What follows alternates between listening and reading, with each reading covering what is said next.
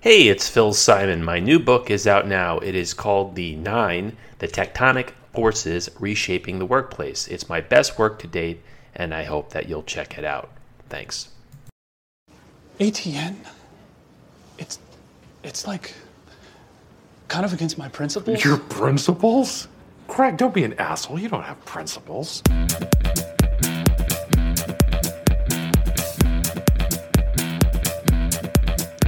Conversations about Collaboration, episode 59. My friend Karen Reed is my first return guest. I suppose that I didn't offend her too much last time. We talk about her new book, Suddenly Hybrid, Managing the Modern Meeting, Human Resources, the Future of the Office, User Interfaces, Employee Training, and of course, Succession. Let's rock!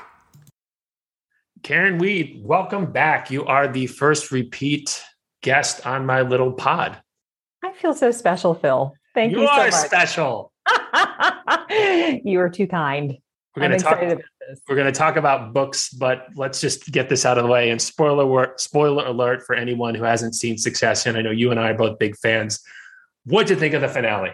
Oh, I thought the finale was fantastic, but then I had to go and research what happened because there were so many things that were nuanced that I didn't immediately pick up on. And I just think it's brilliant how they crafted it all. And I love that Tom became the ultimate villain, but the villain of like the good guys, I guess. Right. I don't know. It was hard for me to reconcile it all. And I love Greg.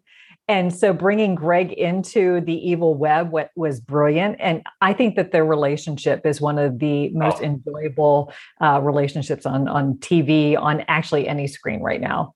It's fascinating. That's my favorite on the show. I love the Roman Jerry dynamic. I don't know if you saw one of the YouTube videos. I might have sent it to you before with a Succession as a romantic comedy between Greg and Tom.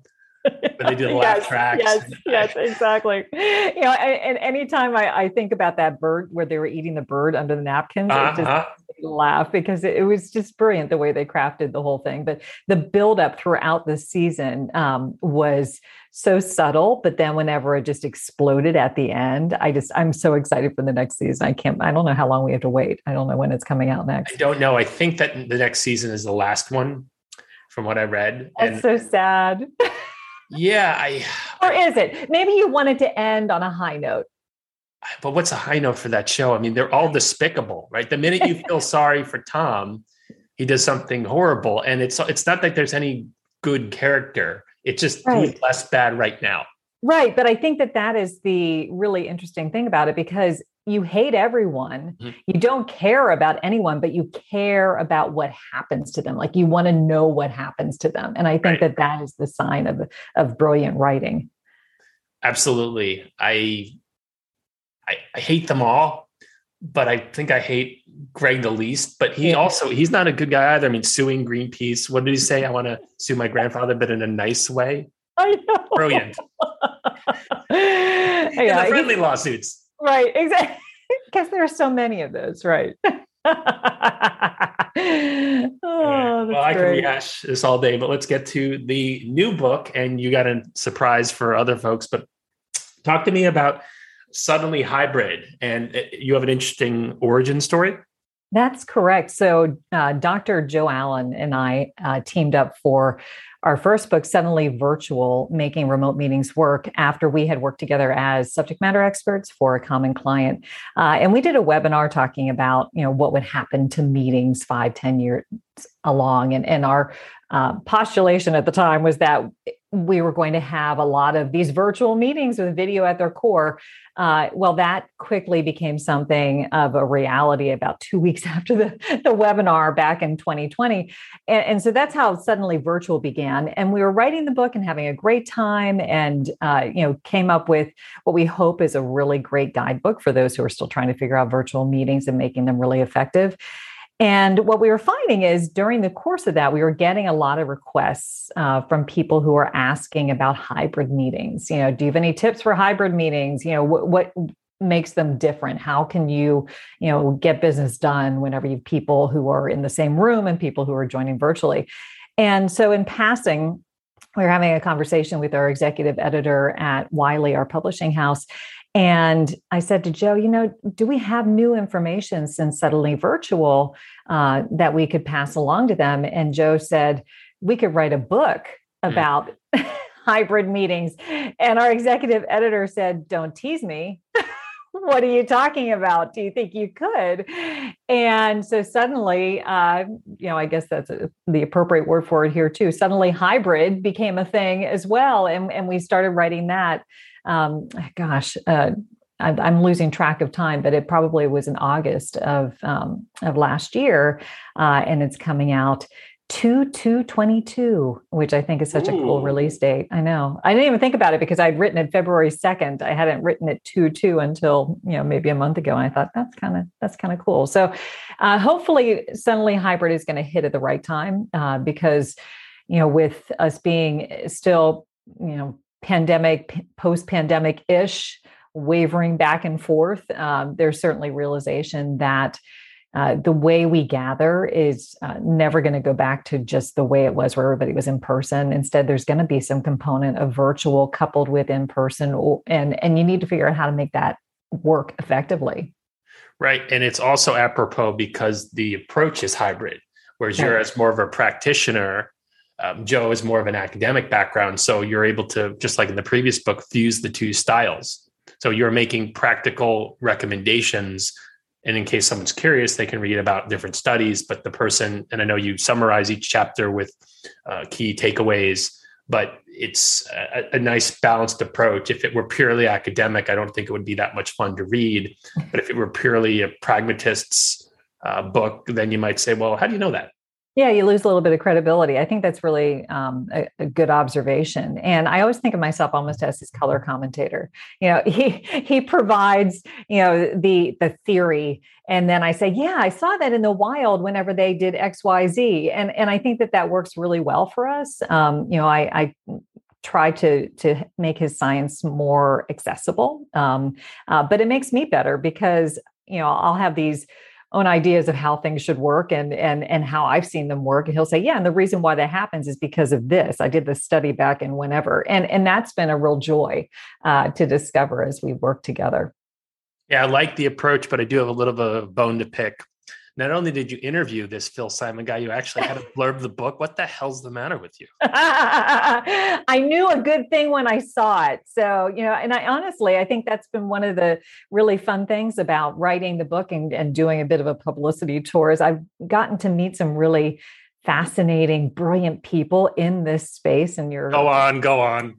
You're one of them for sure, because we all kind of, play in the same sandbox, but we do it with different tools. And I think that's been really fun. And so including, how you can create collaboration for all, it's certainly not at the level that you would include in your books, but to help people to understand that in hybrid, you have to ensure presence for all, and you have to ensure collaboration for all, because otherwise you're going to create a two-tiered system where, those who are, in person, for example, and if you've got the leader in person as well, they're going to be the A team. And then, oh yeah, somebody's, dialing in. That's the B team. And that can't happen in a hybrid setting. If you want to, truly be a hybrid workforce, you've got to figure out a way to level the playing field. 100%. And it's not quite as bad maybe as, I don't know, the late 90s when someone would call in on a conference call and that person would just be a voice emanating from one of those old plastic phones. Right. I completely agree. I mean, are you going to take someone as seriously if they're just a Zoom avatar? And it does seem like the software vendors recognize this. I know you spoke with our friend Shiraz from Microsoft. Maybe you could talk a little bit about that, as well as some of the things that Zoom seems to be doing to level the playing field. Yeah, well, and that is the big thing that people are trying to figure out from a software and even from a hardware perspective is, what can we do from a technology standpoint to make that possible? And there's a lot of really interesting innovation being done. The challenge, though, and Phil, we've talked about this in the past, is that you can come up with all of these really high-tech solutions, but I still see a lot of people struggling with the basics. And That's a problem because if I ideally would like to have one main thing solved before all others, which is let's figure out a way to get the camera lens in the screen so that when you look at the screen, you actually are looking into the eyes of the people that you are conversing with. If you're speaking remotely, that's one that I think would make a huge difference just in terms of how people feel whenever they're in these meetings and they're joining virtually with folks who are in the room. And even just navigating some of the platforms, in a hybrid meeting, you still have to have a virtual meeting link because that's the only way that you're going to connect everybody, right? So you have to have people who are still tech savvy and understand, how to share their screens, which seems ridiculous. You would think that everybody would know at this point, but they don't. And improvements in the interface sometimes can be problematic because people have figured out the old way to do it and they haven't learned the new way. And a lot of times it's upon the individual, him or herself, to be able to figure it out because there's not a whole lot of training being done in terms of being able to manage the tech. And that creates inefficiencies, and it also creates an unequal experience. Those who are tech savvy find that, hey, I can manage this hybrid meeting pretty well, like, even a virtual meeting pretty well. But those who aren't are really at a disadvantage. So I feel like training is more important now than ever as we're trying to, create this inclusive meeting environment. And, that's something I definitely underscore, that hybrid meetings do hold a lot of promise to be a really inclusive experience, but you have to have people trained up to understand, know how to do it. You have to have the technology to support it, and just have a certain plan in place that allows you to make sure that the remote attendees are not second-class citizens. Yeah, in the book, you write a bit about the stigma of hybrid and how it's eroding, but to some extent, it may still be there. And to your point, maybe it's because someone doesn't know how to use the tools, or subconsciously, the person's in an area without great internet reception. I don't think it's intentional, but you might be thinking, well, gosh, that person didn't have that many interesting things to say, when in fact, it just didn't come across clearly because of bandwidth. Right. It's the stigma of if you're joining virtually and right. And that has really been interesting too, right? So we talk about some of the studies that found that the old stigmatization of working from home really diminished greatly during the pandemic because, it used to be a situation where, oh yeah, that person works from home. They're probably sitting in their pajamas all day and drinking coffee, maybe returning a couple of emails. Well, then suddenly everybody was in the situation that they stigmatized and thought, oh, you know what? This actually is work. And in fact, it's sometimes more exhausting work. And pajamas are underrated. Exactly. If you're working 10-hour days, right? And you're on camera for 8 hours a day. So there's been a change in mindset that has made hybrid even possible, because if that hadn't happened, people would have been probably really reluctant to say, yeah, I want to work from home a couple of days a week. They probably would have been concerned about how that would impact their career. I think that has lessened to a great degree. Now we'll see how the pendulum swings, whenever, we get hopefully into a new state of normalcy. But, at this point, you have to be, if you want to work hybrid, you have to be tech savvy enough to ensure that you don't disappear. Yeah, because go ahead. I was going to say, if you just think, I can work from home and just dial in and not turn your camera on, and you're still going to be, an equally valued member of the team in that meeting, you're not going to be, because you're not going to have as much presence as those who are in the same room or have turned on their camera. In fact, I think it was maybe 6 months ago or so, Zoom announced new hardware. It was basically a dedicated screen apart from your computer that you would always leave on. Yeah. And yeah, there's some icky privacy concerns about that. But if you think about it, if you're working in a physical office or a cubicle, well, people can always see you. And It's one fewer thing for you to do. So I understand something like that, but I'm completely with you on the training. And it's remarkable to me how, fine, I wrote Zoom for Dummies and Slack for Dummies. I know what I'm talking about. Not everyone knows what everything can do, but there are so many people who don't know the basics. Yeah. And I'm just wondering, I'd love to get your thoughts. It seems to me that companies haven't invested as much in the requisite training.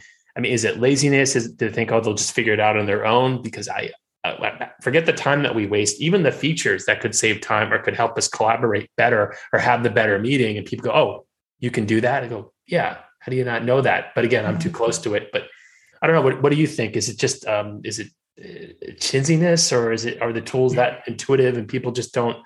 I don't know. I'm surprised more people aren't going to training. I think that they are going to training, but there are so many different training needs that are competing. I work with lots of training folks in my business, and they are all kind of drinking from the fire hose, trying to figure out how to skill up the workforce. Because think about sales, for example. You have people who are part of your team who have been very successful in sales in the handshake model. You go out, you shake hands, you build relationships, and that's how you make the sale. They had to completely switch in many cases to a virtual one. And it does require a different skill set. And a skill set that is very wide.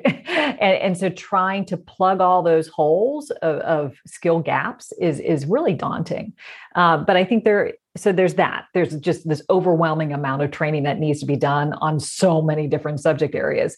Then there's also a misconception that people will figure it out on their own, or that they'll be motivated enough to figure it out on their own. So I tell the story of, being in multiple one-on-one sessions. I was working with a company that wanted me to train their entire sales force on virtual presence. And I was in this one-on-one session with a salesperson, and her image on her screen was just so grainy. It looked terrible. And I said, what webcam are you using? And she goes, oh, the one that's on my laptop. And I said, but didn't they send you an external webcam? She said, yeah, it's in the box. It's in my closet. I'm like, what are you talking about? Why is it in your closet still? And she kept it there because there was this, confusion, concern, unwillingness. I'm not sure what it was, to actually set it up. She didn't know how to do it. And so my one-on-one session with her was helping her to unbox her webcam and plug it in. In tech support, huh? Geeks Pod, look out, Karen Reed. Right.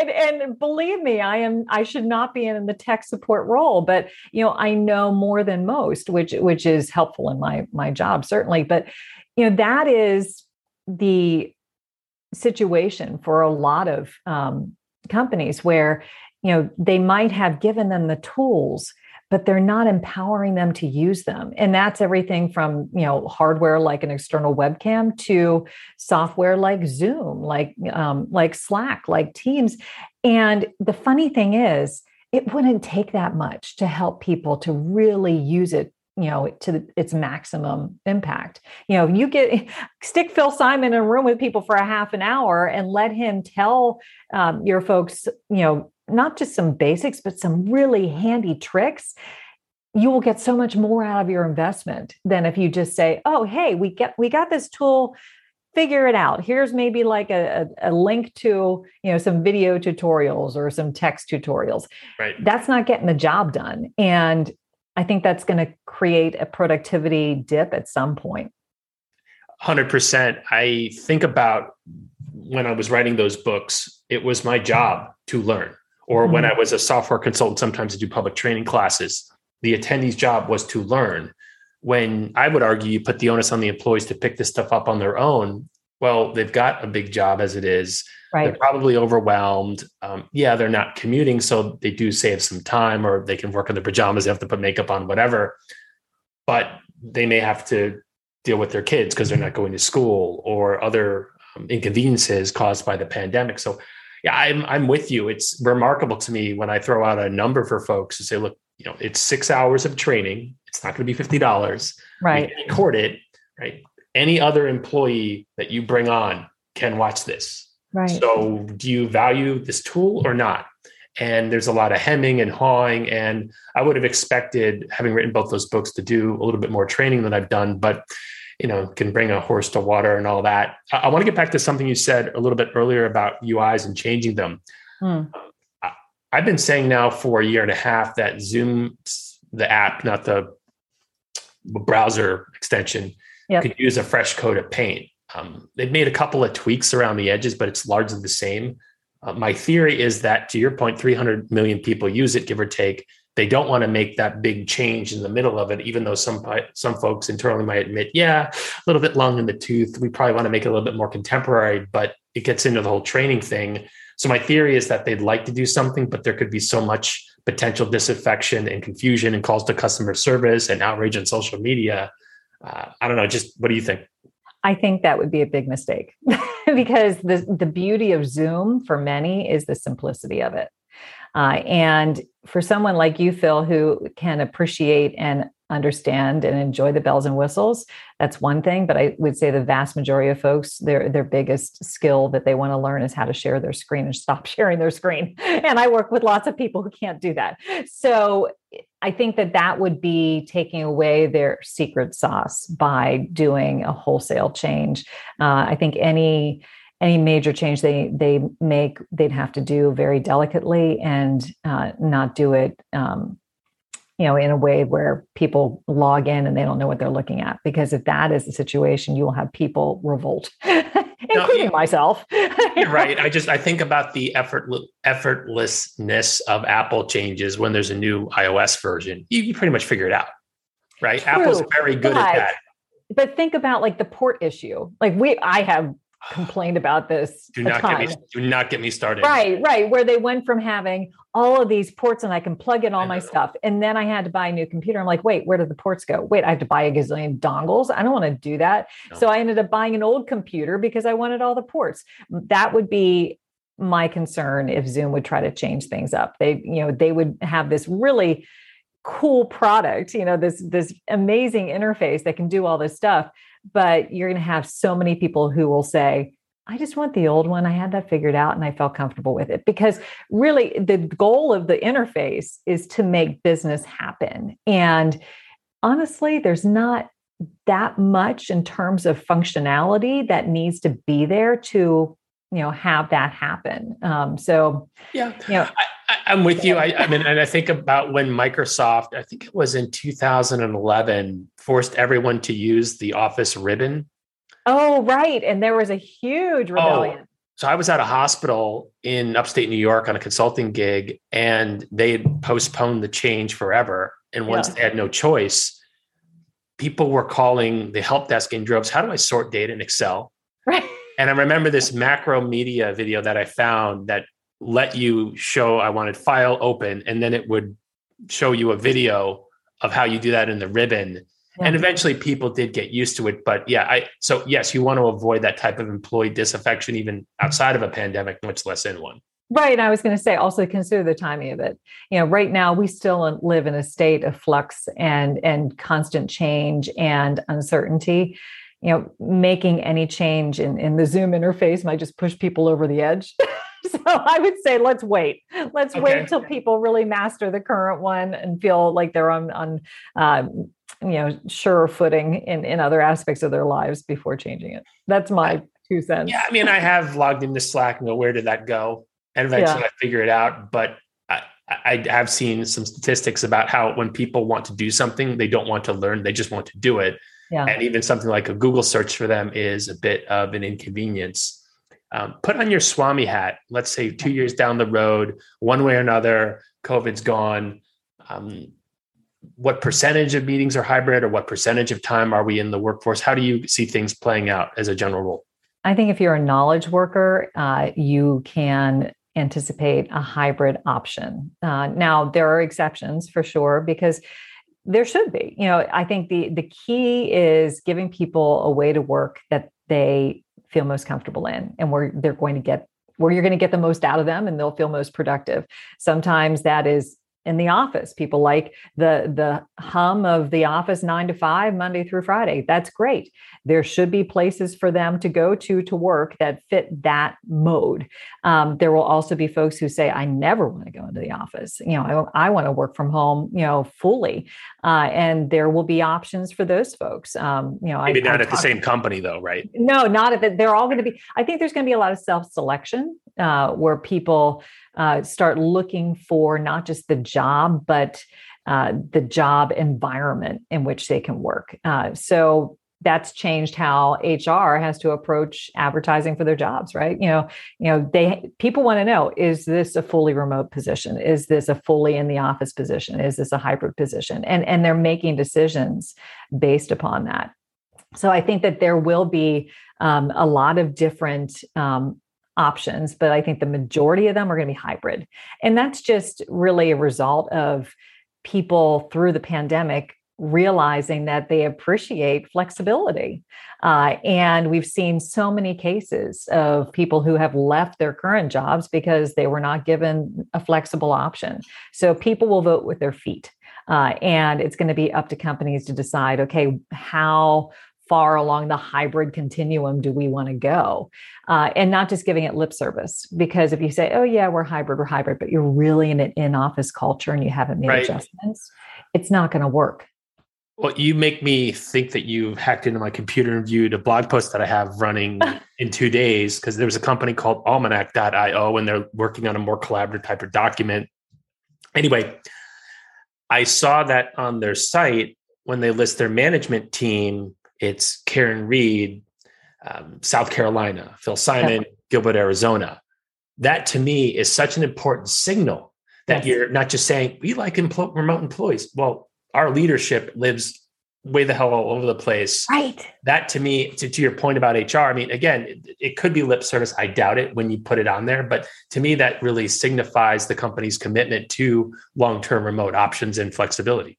Yeah. And actually, to that point, if you are a leader and you are leading a hybrid team, it is really important for you to think about where you're leading that meeting from. If you are somebody who's in office every day and you're leading all those meetings from within a conference room, what signal does that send? No, instead, think about sometimes leading from a virtual position. Even if you're at your desk and you're joining via Zoom or whatever platform you're using, that helps you to remember what it's like to join a meeting virtually, and also sends a signal that, hey, it is totally fine where you join the meeting from. It makes no difference whether you're in the brick and mortar or whether you are joining from the coffee shop down the street. It does not matter. Mm-hmm. Switching gears for a second, you got another book project. Busy bee. only I can obsess about writing books, damn it. Well, that's my game. The funniest thing is, after I wrote my first book, On Camera Coach, that came out in 2017, I said, that's it. I have nothing left to say. So now book number 4 is being written even as we speak. We're excited about it. So Joe and I were asked to write a book for the Dummies series. So you are very familiar, Phil Simon, with the Dummies series. I just copy and pasted a bunch of stuff from Wikipedia. No one's ever called me out on my bullshit. Hey, that's an idea. We are just starting it, but this is going to be on running effective meetings for dummies. So this is really a very strategic how-to handbook on, how to make sure that you're running a meeting that gets, the job done. So it's really designed for those who are maybe new managers who have never run a meeting themselves, or perhaps managers who are running meetings that they're not satisfied with. They're not getting the outcomes they want, and they just feel like they need to do more to fix them.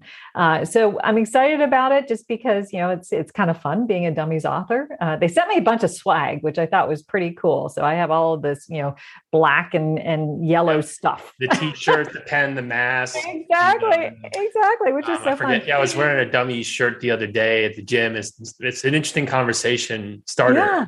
And started talking about Zoom with the guy who actually, huge fan of Better Call Saul, but that's a different discussion. But getting back to your point, I was just reading an article in the Wall Street Journal about, I think it was titled something like "That Could Have Been an Email" or should have been an email. Right. Yes. Meetings, and they broke down the meetings into different buckets, and I never really thought of it that way. But it does make sense, right? Because not all meetings are created the same. There have been some in which I was an active participant. We needed to make a decision about X, or we were collaborating or brainstorming or whatever. And then were some that were more informational. And I thought about, how many times were people that deliberate and saying, look, because this is meeting type number 1, we need to structure it this way, or you don't need to be here. So I can see why they want you to do that book. Yeah. I mean, that's a huge part of what you should be doing before any meeting, which is deciding it should be a meeting at all. Joe would highly advocate this. He says, ask yourself 2 questions. What's the purpose of the meeting?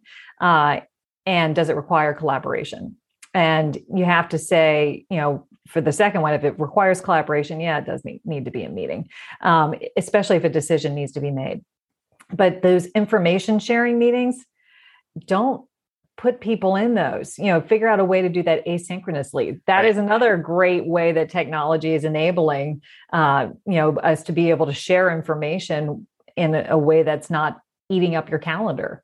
So that can be in the form of, record yourself on, Zoom, Teams, whatever, Slack, giving that presentation, send it out to people so that they can consume it at a time that is convenient for them. There are a lot of ways to deliver a message with more nuance now, even if it's just audio alone versus just sending off, a really long email or a really, ponderous PDF. There's lots that can be done to keep you from clogging up your calendars, because that is something that we definitely saw during the pandemic, where we had this meetingization of our culture. Right. And, I've talked about this before with you, where Zoom fatigue is not the fault of the video. It's the fault of the number of meetings that we are having. and that needs to be recalibrated, because that's what's sapping everybody's energy and keeping them from getting the actual work done. Right. Yeah. I know you use Slack as well. Have you messed around with Slack Clips? I have. I love it. I'm so excited about it. I thought that was a great move. It was a great move. Of course, I love that. I'm a video evangelist. So I'm like, yes, that's fantastic. I'm a big fan. And when I'm diagnosing technical support issues, because something with my website or something else, I always use a Loom video, because quite frankly, I don't want to type out the email. Right. And I will show them things and explain them in a way that's more efficient. Yeah. But it also, I think, it saves time, but also lets people see what's going on. In fact, I can remember 10, 12 years ago using a tool called join.me, and it was a WordPress plugin. Long story short, I recorded a quick video. We know exactly what's going on. By the way, thank you for doing this. This really made it easier. More of our clients should do this. And I thought, well, it's selfish.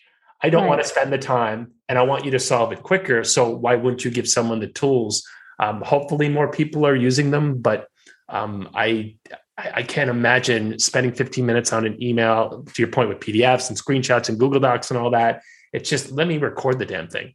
Right. Well, I share your concern that people may not be using them as much as they should. And that's honestly the reason why I have my business, because, for example, part of my coaching usually involves people recording themselves and uploading their video to a feedback platform that we use, where we give them individual critiquing of what they've done. I will hear time and again, oh my gosh, I did this 30 times. It took me 3 hours to do a 2-minute video, because we have so much concern about how we're coming across. We're our own worst critics. We see things nobody else sees. Right. And it creates this barrier to our authenticity, because people think if they're on camera that they're performing, and it's not. It's just a conduit for your conversation. You just can't see your conversation partner very well.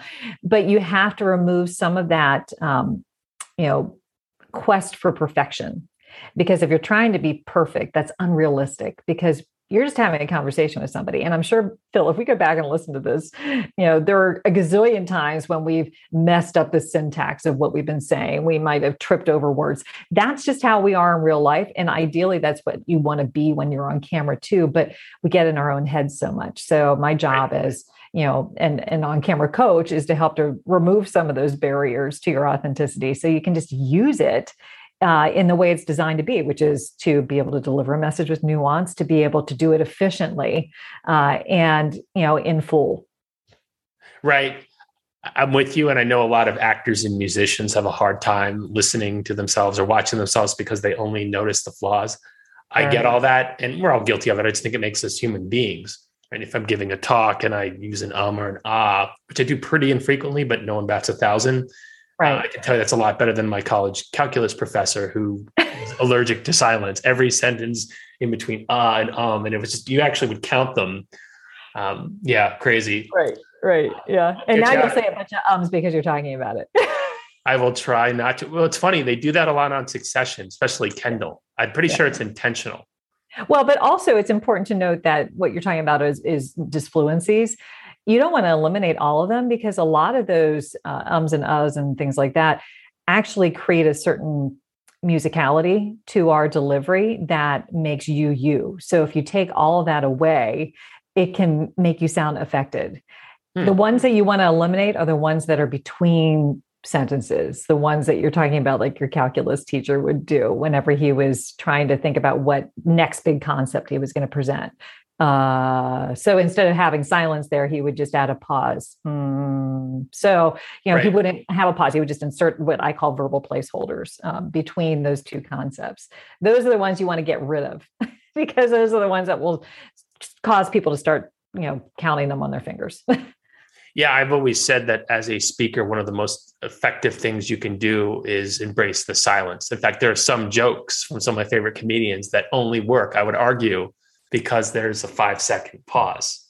For sure. Because you have to give people time to process it. I actually use that example, Phil, in my training where imagine a comedian telling a joke, delivering a punchline, and then instead of giving time for the audience to laugh, just moves on to the next joke. The value of that punchline is lost or greatly diminished because you don't give them space to think about it and then get it and then laugh. It's really important to understand that timing. Yeah, hopefully we'll get better at the virtual or the hybrid meetings because you could argue that there is a cadence to people talking and you might know me or you or he's going to say something again. But virtually, especially if there's any kind of latency with the bandwidth, people might lose some of that and people are jumping to get in there. Kind of like you could argue that if it were an asynchronous discussion, say text-based and in Slack or Teams or whatever, more people chime in because they want to be seen or just like responding all on an email, right? You're basically, pardon my language, pissing on the fire hydrant to prove that you were there. Right. Yes. All right. Okay, fine. I get it. You were answering this email at 11 o'clock. You're a hard worker. Yippee. But did you really, I don't know, maybe we'll get better at this. So there'll be less noise, to use your term, and more of a signal.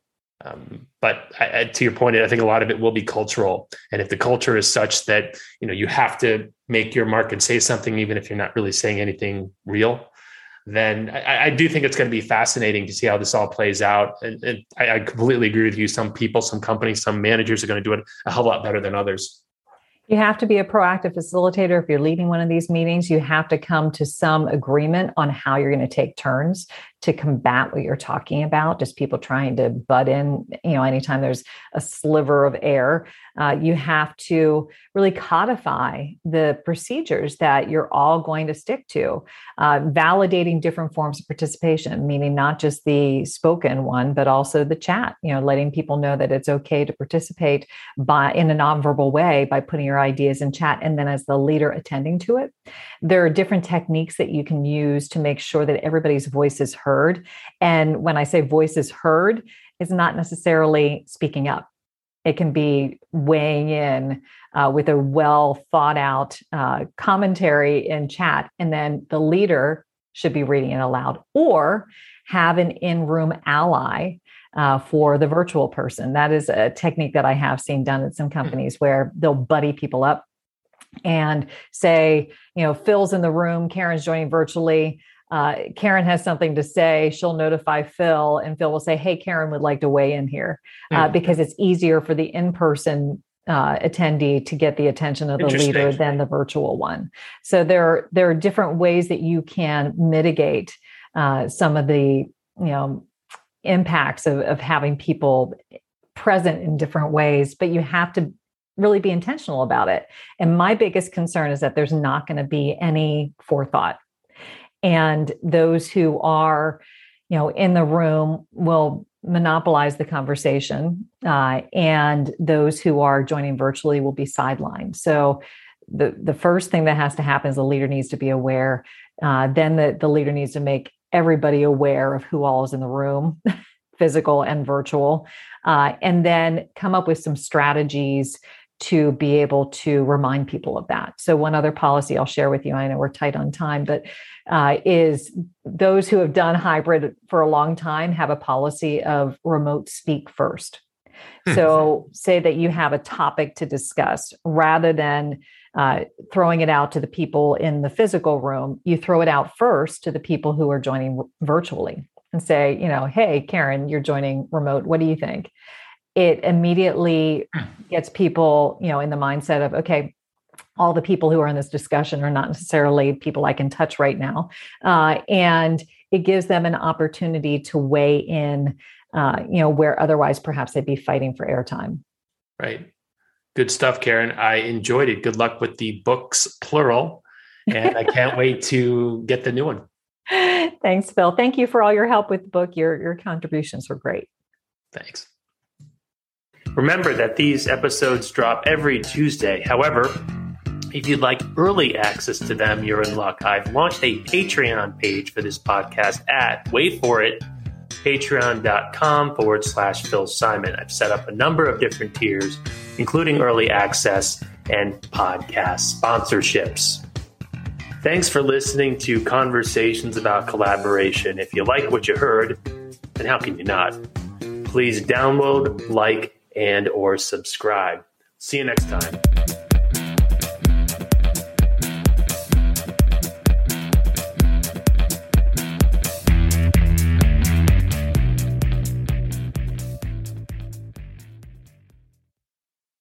Remember that these episodes drop every Tuesday. However, if you'd like early access to them, you're in luck. I've launched a Patreon page for this podcast at, wait for it, patreon.com/Phil Simon. I've set up a number of different tiers, including early access and podcast sponsorships. Thanks for listening to Conversations About Collaboration. If you like what you heard, then how can you not? Please download, like, and or subscribe. See you next time.